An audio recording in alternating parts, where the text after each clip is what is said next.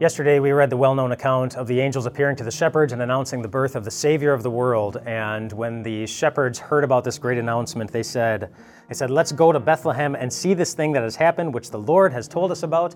And then these nobodies who suddenly felt like somebodies, they rushed off to Bethlehem and they got to the place where Mary and Joseph and the baby were. And based on most pictures that you see of this scene, they get to the iconic scene of Mary holding the baby. And her hair is always so perfect. In all the pictures that you see, I'm so glad her stylist was able to work on Christmas morning. And Joseph, he's just calm and happy, kind of overseeing the whole thing with this nice air of confidence about him, like, yes, this is exactly the way it was supposed to be. But I don't know if they really felt that way. You know, the shepherds, they were given some detail about what they would find when they saw the baby. You will find him wrapped in cloths and lying in a manger. But the angels didn't give any details about what condition Mary and Joseph would be in when the shepherds found them. Didn't give any details about what they would find Mary and Joseph doing when they found them. So we really don't know, but people try to guess. There's a German artist by the name of Gary Melkers. He was born, he lived in the 1800s, and he was well known for painting pictures that were supposed to give like a glimpse of real life. You know, for example, there's a painting of his titled The Sermon. And his painting of the sermon isn't of a pastor preaching a sermon in the front of church.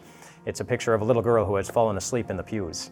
Because apparently back in the 1800s, that happened in church, that preachers would go on and people would fall asleep in the pews. Not that that happens today at all. But there's a picture of, he wanted to paint the manger scene. He called it the Nativity. And it's interesting because in his picture, Mary isn't holding the baby. The baby is on the floor in a manger. And Mary doesn't look happy at all. She's laying on the floor, exhausted and overwhelmed.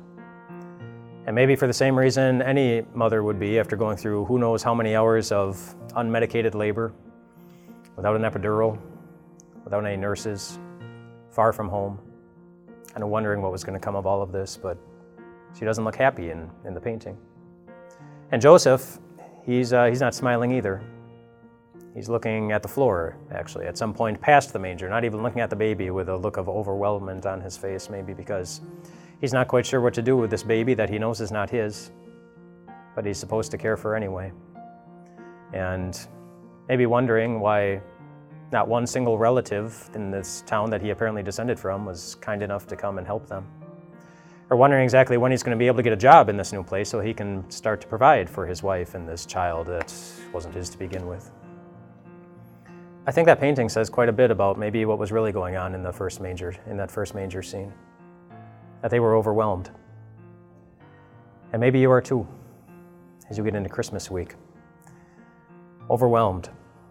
Maybe it'll go exactly the way that you were hoping and planning. Maybe this week will fulfill all of your best Christmas dreams. But maybe it won't. Maybe it won't. And yet in the middle of that difficult scene for Mary and Joseph, there was one thing right in the middle of the picture. And it was God, in the manger, with them. In the middle of their difficult situation, in the middle of their overwhelmment, God chose to be there, right there with them, just as He has chosen to be right here with you. Whether life is smooth and easy or difficult and it makes you feel uneasy, God is with you. That's what the name Emmanuel means. God is with us. And that's the promise of Christmas. And this week and next week, for as many weeks as God gives us on this earth, and then all the way into eternity, God chooses to be with you through every bit of it.